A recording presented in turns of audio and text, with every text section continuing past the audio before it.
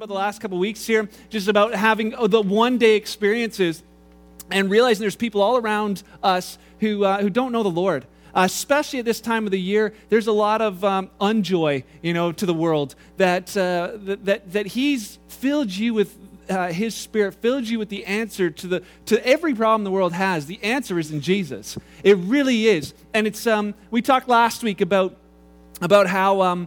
Well, maybe I should just we're good to go. We talked last week about shepherds. We've been talking about some of the Christmas carols, about the shepherds and their response to meeting Jesus. And we realized that there's not really that many cool Christmas carols about shepherds. We never sing songs about shepherds for the Christmas carols. And some of them it's because we realize the lyrics are just so awful, so we don't really sing them. But the shepherds had such a great response. It all started with those guys. An angel told them, "Hey, go see Jesus." And when they saw Jesus for themselves, they went everywhere in the middle of the night telling everyone about who they had just met, about how Jesus was changing their lives. They knew their future was changed as a result of it. And it says then they went back to their regular job, but they went back with a different mentality. They went back glorifying God. They went back doing something they weren't doing before. And then we talked about how there was guys in the New Testament who they met Jesus and it changed their life. There was guys like Andrew who all of a sudden went looking for his brother Peter. Ron, I love that. The fact that you went looking for your brother after 30 years and had the chance to lead him to Christ is incredible. Incredible. And that's what real followers of Jesus do.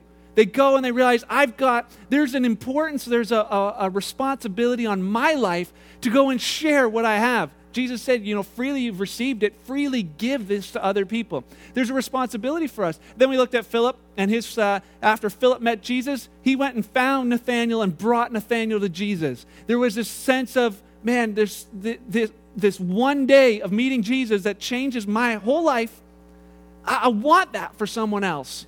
And we talked before about how it can be in your everyday. It's not like it has to be this special, specific time. It's just being aware in your everyday that there's people around you who need Christ. They need to have that one-day experience with Him that changes the rest of their life. And we thought, man, that's a lot of pressure, The pressure's all on, Ramona. The pressure's all on whoever, Mandy, Terry. The pressure's all on you to get it done, to get your friend saved. And we realized that's kind of an undue pressure. Because, God works in a process. And we looked at the 4 friends who brought their friend to Jesus on a mat. And they busted through a roof to get their friend to Jesus. Well, there was 4 friends. It wasn't just one. Remember we had last week Dominic being carried, or was it somebody? Oh, yeah, that's right. Carried around on a chair. Just showing that maybe there's a part that you're going to play. Maybe you're going to invite somebody to church, and that's going to be your part, and someone else is going to lead them to Christ. Maybe your part is just going to be telling them, that you're a believer and asking to pray with them if they're going through a tough time. There may be different parts, and along the way, we learn that some water, some plant, but God's the one who brings the increase in the end. And I want to encourage you not to miss your part. Just to be brave, to be courageous, and that's what we said. We prayed about having a name that saying, I want to be intentional. A lot of us have really good intentions. We're like, hey, I think that's a good idea to, invite people to church. I think it's a good idea to tell them about Jesus. But it's not intentional. It's not like we're on purpose saying, you know what? Yeah, God, who are you working on? Who are you leading me to? I want to have that. And as we prayed that last week, we realized that, God talks to Lorraine while she's smoking in the garage, that it wasn't right here in the 4 walls of the building, in the holy room, the sanctuary of, it wasn't here. This is just an auditorium. If it wasn't against the law, we could all smoke in here and, God could talk to us here, right? Like that's what I'm saying. A lot of times we think God's going to talk to you sorry, you said it. I'm just saying. That we think God's going to talk to us in a certain way, in a certain place. If I went on a missions trip, then God could talk to me. He's wanting to talk to you wherever you are. And it's just so neat that when she was in that spot, God dropped that name and that person in her heart. We had a young girl this week. She sent me a text. She just said, I prayed for a witnessing opportunity at work today, and I was pretty sure God wasn't going to answer my prayer. And yet, I'm thinking, well, that's cool. What faith? Amazing faith, I'm going to pray. I know God ain't going to do nothing. Thank goodness, I'm not going to have to. And she texted me, but I got to share my whole story, my faith with an agnostic at my job. And I was like, yeah, sweet, but that simple prayer, because this is the thing. We've talked about God is on a mission to reach this planet. He loves people. He loves the people sitting around you. He loves the people who are not here. He loves the people who have never been to church, never experienced Christ. He loves them, incredibly loves them enough to send his son to be born in a stinky stable and die on a cross to show that I'm good with this. I am behind this. I'm going to spend everything that I have to reach people. And yet, it wasn't just his mission, it was a commission. It was a co-mission. He does it through other people. And, I think there's such a shortage of people who say, hey, God, would you move through my life?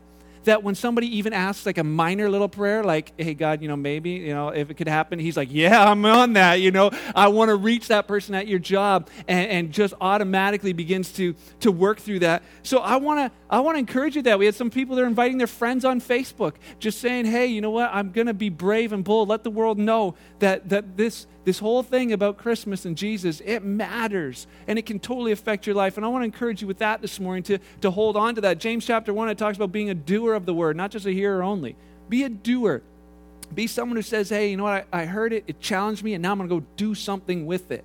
It's pretty cool. We often think that Christmas gifts is what's going to bring joy and bring that excitement to our lives and maybe to others' lives. Maybe if you're the giver, you think, hey, if I give that gift, that person's going to really enjoy it, and that's going to be, it's going to make me feel good. That's why I do stuff around Christmas. Or maybe you're on the other side where you're like, yeah, I'm just hoping and wishing for, this year that I'm going to get exactly what I wanted. And you think that the joy and excitement comes from there. But I want to encourage you this season that there are greater gifts to give. There are greater gifts to give. And you say, well, yeah, I've probably heard this before, on other Christmas times. I've heard about, the Advent season, love, joy, peace, and hope. Those are your gifts to give. In the Great Commission, it's joining with Christ and reaching the world. Turn with me to 2 Corinthians chapter 3. I don't have a lot to share this morning, but it's good stuff. It's from here. So 2 Corinthians chapter 3. We don't have it up on the screen. Oh, what? How do we have it on this? Oh, she's amazing. All right. 2 Corinthians. We didn't have it on the screen last night. We upgraded this morning. It's good. 2 Corinthians chapter 3, verse 2. It says this: the only letter of recommendation that we need is yourselves. Your lives are a letter written in our hearts. Everyone can read it. Look at that for a minute. Everyone can read this letter and recognize that our good work among you.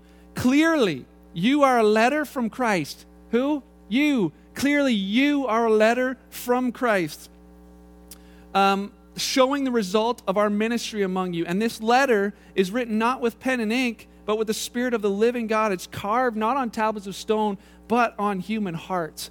And Paul was talking to the Corinthian church and just saying, hey, you know what? You guys, your lives are speaking something to the world around you.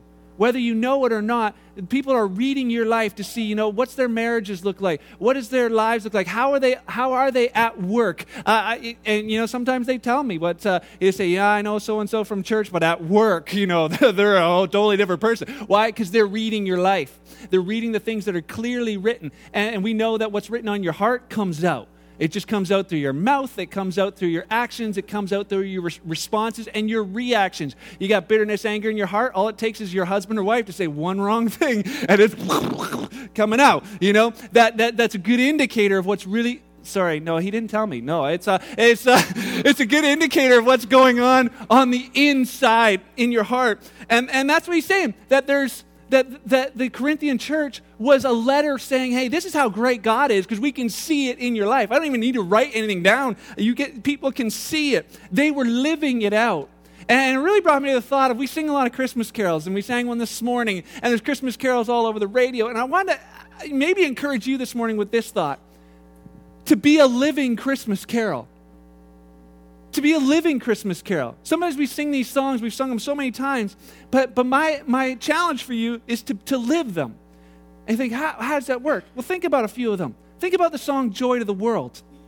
Joy to the World, we sang this morning.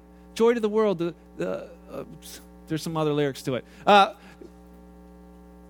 Lord has come. Let earth receive. You guys do know it. Good. Better than me. Joy, but we think about this song, we think about joy to the world, and yet we've talked before about how there's so much of a lack of joy in this season. Suicide is at the highest in December. depression is at the highest in our culture in December. There's unhappiness, family relationships. You start feeling it more in December. If you've been at odds with your family members for a whole year, those 11 months don't ever compare to the fact that you're not with them at Christmas, and that hurts so much more at that time. Why? There's not a lot of this joy going on in people's lives, and yet this sending Christ, this whole celebration of Christmas, says that he was to bring joy to the world. Well, you can have joy and happiness. They're not the same thing. A lot of times we think, it's happiness, if I'm feeling happy. But happiness is just a result of happenings in your life. Something good happens, you're happy. Something bad happens, you're not so happy. This week, we went to Great Wolf Lodge, and that was a pretty happy time. And I would encourage you to do the same things. If there's things that that make you happy, those happenings, do those happenings with your family. Spend those time doing it. Went to Great Wolf Lodge, and it makes you happy just watching your kids have an awesome time, and they're taking home tickets and tokens and trinkets from the arcade, and they're taking home stuff from the store, and they're taking home the flu from their cousins, and it's like you go from like happy to like, whoa, it can change just like that. I thought I was going to coast on Great Wolf Lodge for the rest of the year, and within, we come home to realize that I have to do a funeral for a 15-year-old boy who was killed by a drunk driver this week. Man, that can take happiness out of your life right away, real quick. So he wasn't saying that the song is happiness to the world, but the thing is that he was saying it is joy to the world. And realizing that joy to the world is a Christmas carol that we can live.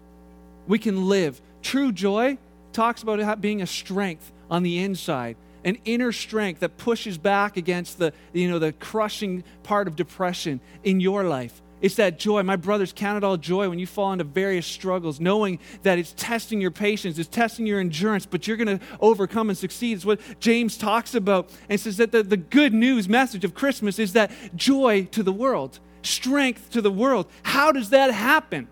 It happens through you. It happens through you realizing I'm going to go into my world carrying something else with me. A lot of times people think when they meet church people, they think the carol is rules to the world, because that's what we show. You got to follow these rules. You can't come to church unless you got this, and this all together. But he never said get good and then you can get God. He said get God first. He said I knew you couldn't get good. That's why I sent Jesus in the first place. To bring joy to the world. He didn't come to bring rules. He came to bring life, that inner strength on the inside. Hebrews talks about it too. It says, don't cast away your confidence of that joy, because it's what's going to carry you through. And it really talks about that whole thing of don't kind of like throw it aside like a piece of garbage, or an old cat. Don't throw that thing to the side. It's talking about holding on to it, grabbing onto joy and saying, you know what, I need this. A few years back, I decided that on a missions trip, we had been on a mission trip to a place. My parents stayed there, so I decided to go back and visit them. And while we were there, it was a really nice place in the islands, and I thought, I'm going to get my scuba license. I think that would be kind of cool to have, And so we went scuba diving, and I got all my certification and everything else. Didn't realize it was going to make my life insurance way more expensive, and I'd have to give it up later. But scuba diving is just a really, really cool thing. You go down, and the deeper you go, the more weird fish and things you see, and the colors. It's just amazing. There's one thing about scuba diving is as you're scuba diving, you can't go down there without scuba equipment. You can try, it's not very fun. But you need the tank on your back. What are you taking down with you? You take your atmosphere from here down onto the water with you. And I believe that's the exact picture of what God wants to do in your life, that you take his atmosphere. You take joy, you take that inner joy, that strength that he puts in your life, and you take that to a world that's dark. You take it to a world that is the deeper you go, the crazier things get. That there's people who are all around. Walking into this situation this week, I was terrified. To be honest, I shared with my in-laws before I met this family that I was terrified to walk into a situation of a family I don't know who lost their youngest child to a tragic accident that didn't have to happen, and to have to go in there and offer some sort of hope. And you feel like, knowing the family's not believers, it's really, really difficult. And you're like, man, what do I do? And as you just began to pray, and like Josh said, I began to pray in tongues, and just even because I didn't know what words to even say. And yet, as I went in there, you just bring a sense of strength to a situation that has none. And I started realizing, wow, I just watched God just working through my life. There was nothing, no credit to me. I was terrified. It had nothing to do with that. And yet the message is, I want to bring joy to their world. I want to bring joy in their greatest tragedies. I want to bring strength and hope. That's why you're there, Mark. That's why they called you off vacation to go there. That's why the person who knew this family knew you. And once we were there, I could just see God in action all the way through. You'll probably see them here in the next few weeks and get to meet this amazing family. But what was it? The strength, the joy to the world of him being able to do that. Would you live that Christmas carol? Sometimes we think joy to the world's a fun thing to sing about, but you are the answer. You got joy to bring to a world around you. Oh, Holy Night's another one. What a great Christmas carol. It's one of my favorite ones to listen to. It's really hard to sing. You know that Celine Dion is like just amazing with that, but I'm not so much. But there's a line in there. There's a line in there that just says, the thrill of hope, the weary world rejoices. The thrill of hope. We look at that song, and I think a lot of times we can look at weary world seems a whole lot more realistic than the thrill of hope at this season. And this time, when we look around, there's a lot of hopeless situations. We see people who feel like they're in a hopeless marriage, wanting to end it. Hopeless relationships, mean they don't have this thought. Hopeless situations, maybe in hospitals and wherever else. Hopeless people just having no sense of where do I go from here.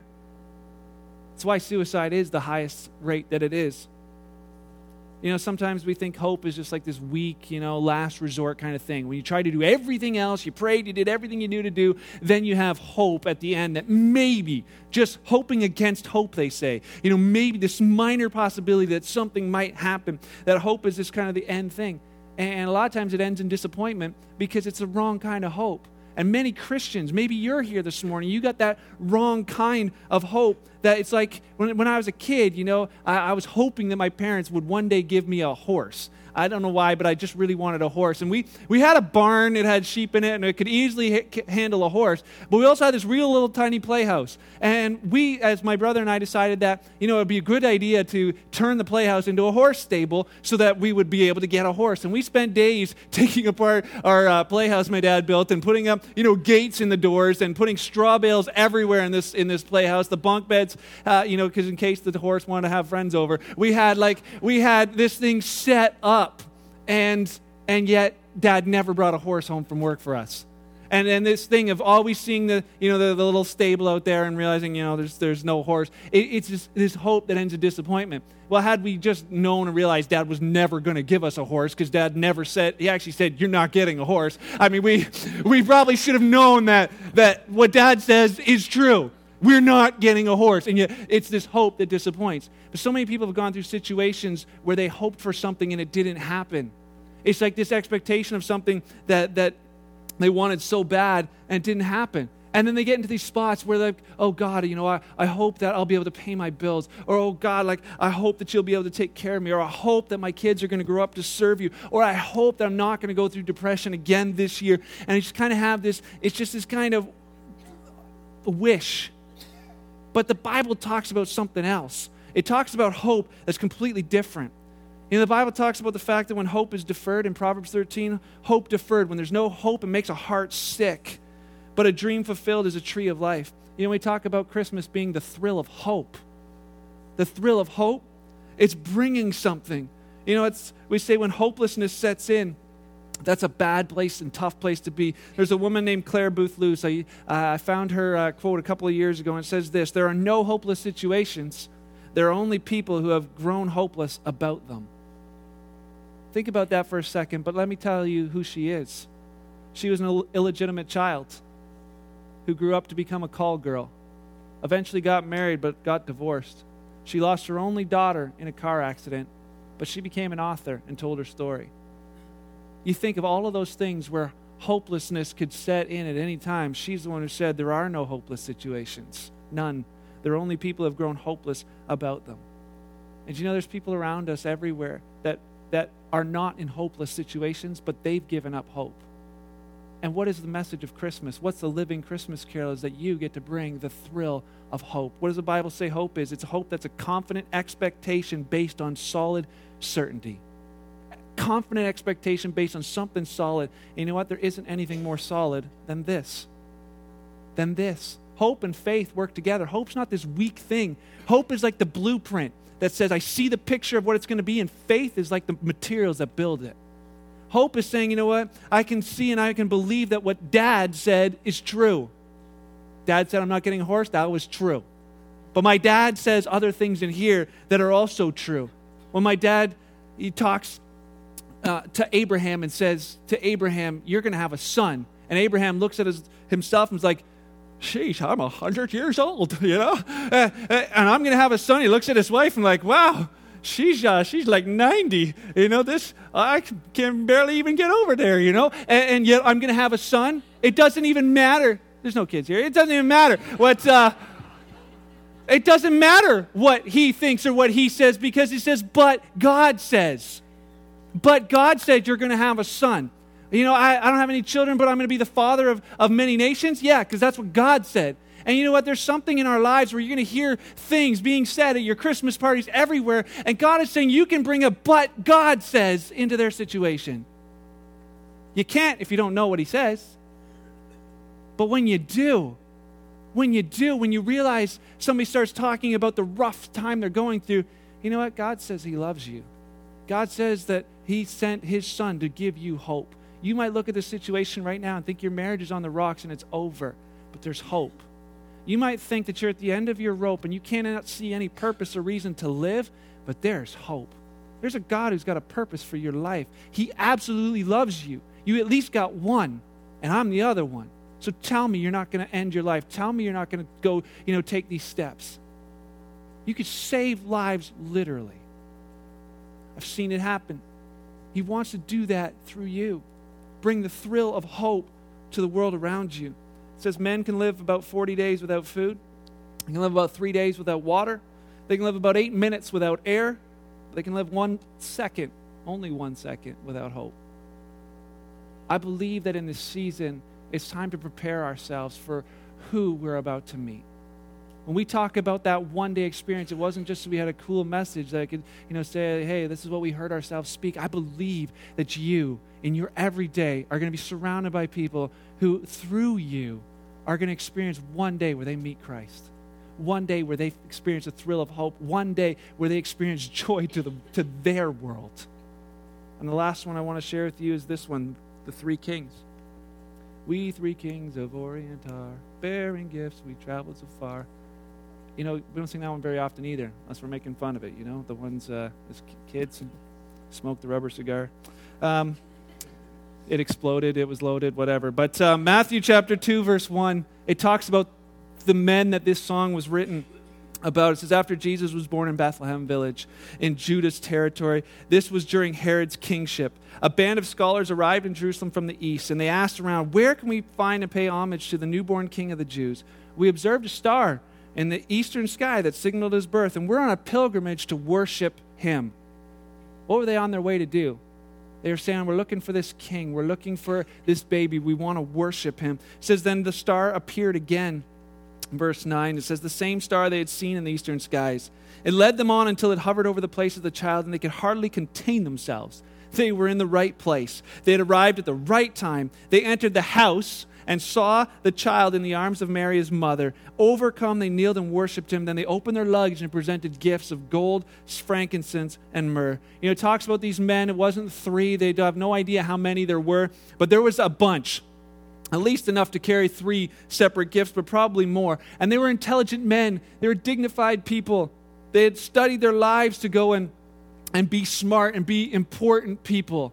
And it says they went on like the greatest hide-and-seek mission ever. They're out there, so their version of Amazing Race. They're going to find this thing. The star is in the way, and they're going for it. Like who's going to be the first one there to meet this new king? And obviously they get somewhere along the way where they don't see the star anymore. So they start asking around in this place, saying, "Hey, where's this new king that was born?" And Herod's like, "What new king? This ain't going to happen. There's no new king." And all of a sudden the star appears again. They're like, "Oh, there it is. Let's go!" And they hop on their camels and they ride off there. But it says, you know what? They finally find him. They finally find Jesus. And it says they found him in a house. So he had moved on from the stable or wherever he was born. He's now in a house. And some of the experts say it probably took them 2 years to get there. 2 years. of seeking, saying, I want to find this person. I want to find this king that's going to change the whole world. I want to find him. And when they find him, dignified people do some pretty undignified stuff. It says these men, compare them to, let's say, our parliament members, these guys who've spent their lives trying to become famous. They get to this place, it says they do something pretty undignified. They get down on their knees in the kitchen. They bow down with their faces to the ground in front of a 2-year-old child or less to worship him. You think, you know what? Some of us, maybe if we were there, be like, whoa, wait a second, what are you guys doing? This is just Jesus, man. Like, he's my friend, and he loves everyone. You don't have to do this. It's like way over and above. Like, what are you doing? And I love the fact that there's part of us that has that, where our response to Christ is that he is a friend. That sticks closer than a brother. There's a part of it that says there's a relationship with him that is brother to brother. But there's a part of him that I sometimes think we miss out on, is the fact that he's God. He is omnipotent. He is all-powerful. He is completely holy. He's surrounded in heaven by angels screaming at the top of their lungs, holy, holy, holy is the Lord God Almighty. They've been doing that since eternity and time began, and yet every time that God turns a little bit and they see another facet of God, another part of him, they can't help but throw themselves down and worship him. That's what's going on in heaven 24/7. Because of who he is, thunder, lightning, smoke, stuff is flashing around his throne because of how amazing he is. How amazing he is. The kings got it when they realized, whoa, we are in the presence of greatness. To get down on their knees and worship. Sometimes we get to the place where we forget that's who he is. And yet the song says it's Emmanuel, God with us. God with us. When you go out into your world, to your everyday, the truth of this Christmas carol is that God is with you. So when it says, if God is for us, who can be against us? Start thinking that thought. Stop thinking about the who and the what is all against you. And this is so big. You don't understand my situations. This is all so terrible. This is all so rough. But God says, if God is for you, if God is with you, you've got a majority. To begin to say, whoa, you know what? I'm bringing God into this situation on purpose. What does he say? What does he believe? God, I'm at my wit's end. I got no strength left in me. That's all right, because in your weakness, I'm strong. Okay, God, I give you that. God, this season is getting to me. You know what? Well, I'm the joy that can carry you through. I can be your strength. Holy Spirit, would you come fill me? And what happens? Joy, love, peace, patience, kindness, goodness, gentleness, faithfulness, self-control begin to just grow in your life. They become fruit of the Spirit in your life that other people can pick and realize, man, how good God is. My challenge to you, Kingsway, is to let these Christmas carols be more than that they would be living Christmas carols through your lives. You say, I know what, I don't want to have just good intentions of, I think it's a good idea that we reach out to our world. It's just more than a good idea. He paid way too much just for it to be a good idea. It's the intent to say, yeah, God, I'm with you. I'm getting on the co-mission with you. Would you fill me with your Spirit? Let me go out and pray for people and watch your power in their lives. Maybe they're not going to drop to the ground, but maybe, the weight that they've been carrying will. Maybe it's, you say they're not going to be healed instantly of a physical ailment, but maybe the hurts in their heart will. Would you go be living Christmas carols this year? Let's pray. Father, I thank you for just your word. Thank you above all for this season and what this means. That every day we can celebrate the fact that you came for us. Jesus, that you came in the only way that we could be rescued. You came and lived your life perfectly for us so that we could trade the lives that we've messed up for a whole new chance. God, thank you for giving us real, genuine life. Thank you for your hope. Thank you for your joy. Thank you for your love. I pray, Father, this morning that by your Spirit you would fill your kids with that first. I pray that in this whole place, there's people missing out on that. God, you would flood their lives with that today, that they'd be able to take that to their world and sing the songs that have been penned by artists, but I believe just anointed by you, words spoken by you. Joy to this world, joy to their world, hope to their world, peace and love to their world, to their friends, to their family. God, thank you so much for Ron's brother and him experiencing salvation. I pray that story would become a commonplace over this Christmas season for others as they step out in boldness, emboldened by your Spirit to make a difference and be a light that shines bright this season. God, we know the darkness is strong, but you are stronger. You are stronger in them. God, I thank you for it this morning. Pray your blessing on them as they head out from this place to go and be a difference and make a difference in their world. I love you, God, for who you are. I pray that our eyes would be open to see more of that through this time and to remember why it is that you came. Thank you, Jesus. Thank you, thank you, thank you. In your name I pray. Amen.